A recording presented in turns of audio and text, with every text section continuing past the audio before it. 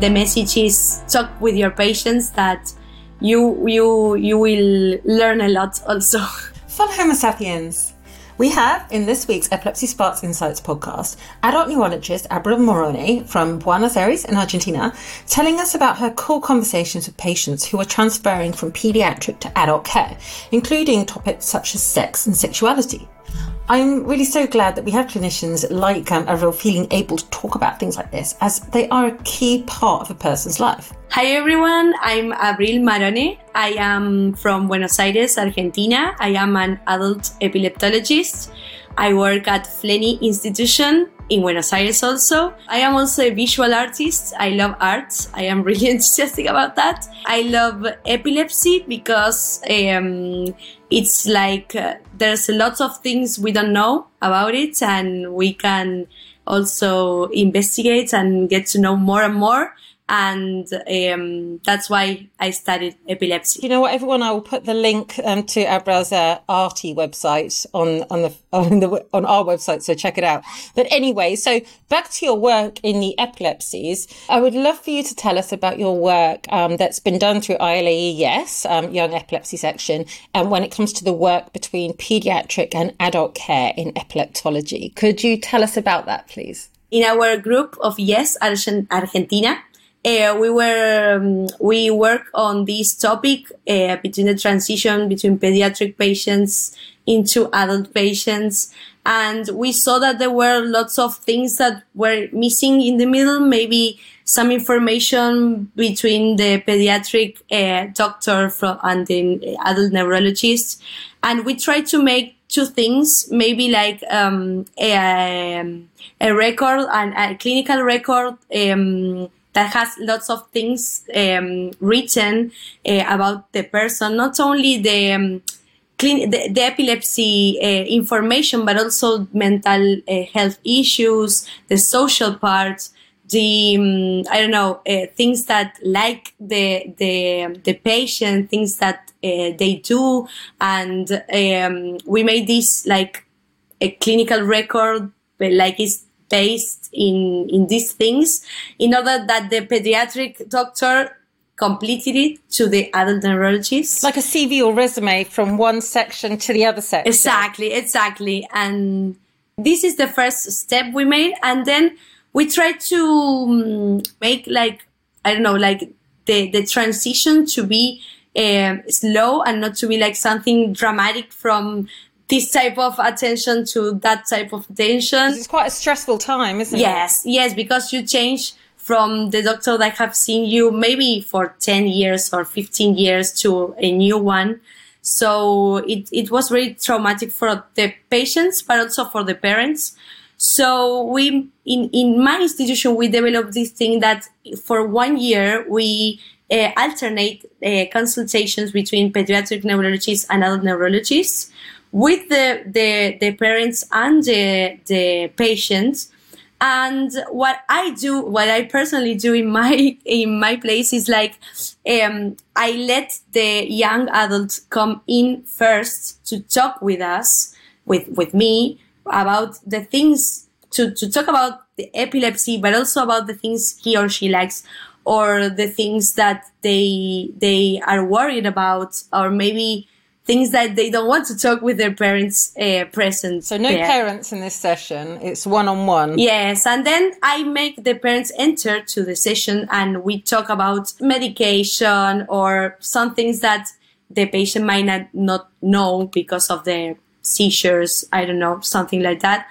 And I think parents are okay with that. Some parents don't, but some parents are okay with that. And I think it's like a message we have to send to the parents, like, your child now it's a young adult, and from now on, what is important is epilepsy is going to be in his hands or in her hands. So it's important for the young adult to get involved into their own care. So the things that you would ask the patient, they include things like sexuality, drugs, anything affecting their health. Could you tell us more about that? Yes, we always make the consultation open to these subjects, because I think it's important for us to be a space to be the doctors, to be that space where you can talk about everything you want.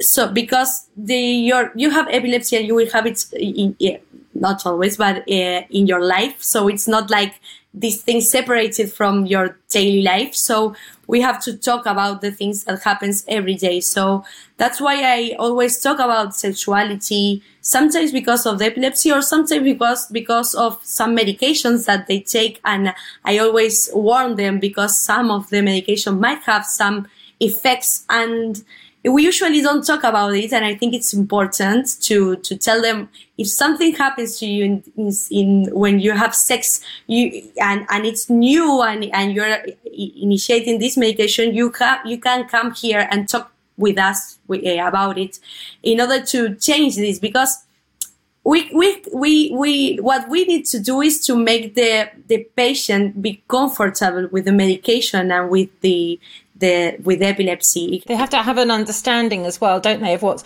ideally, if they're able, of what's going on.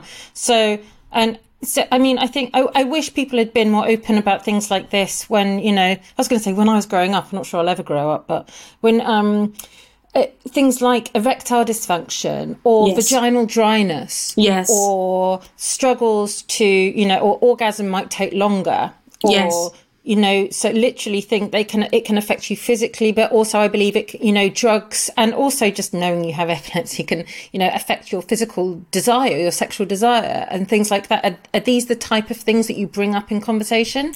Yes, these things are not usually, because sometimes we'll have so many times in this consultation, but usually when we make this transition, we take more time with the patient. And yes, I get to talk with these things with the patient, and also even sometimes when the parents are there, because they have to know that they are not children anymore and they are adult people. So we have to get involved in these things, because it can change the quality of life. Sexuality is a great part of the quality of life in being human. Yes, exactly. So why not talking about these things in the consultation? So I think it's really important, and to tell and to give the information to the adults, because sometimes they don't know the name for that dysfunction, and they have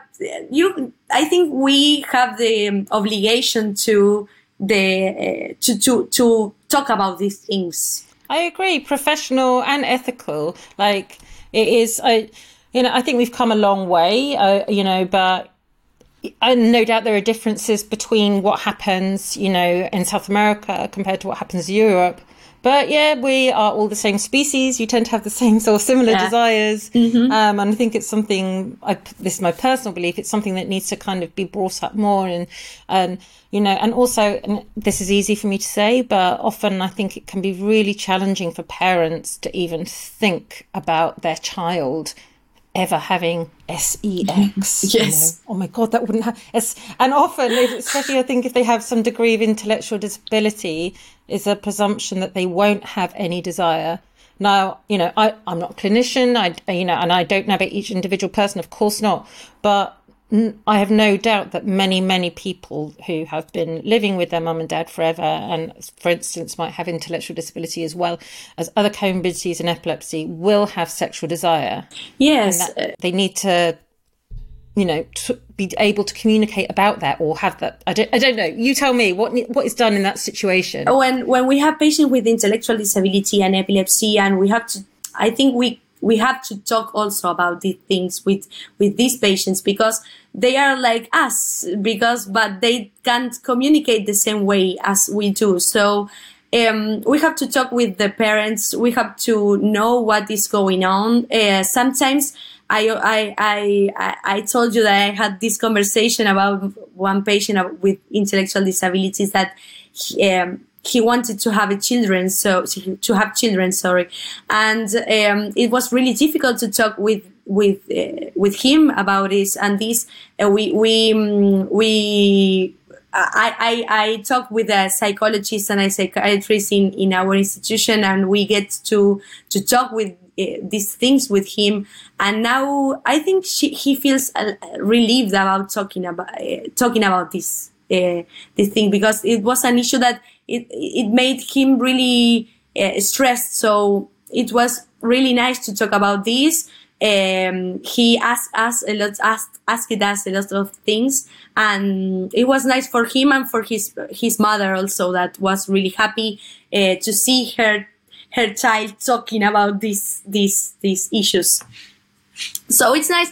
I think they need to have the chance to talk about these things. Here in Argentina, it's a place that it's really, I know they say like psychoanalyzed, I think, because we have a lot of psychologists. Oh, I didn't know. Okay.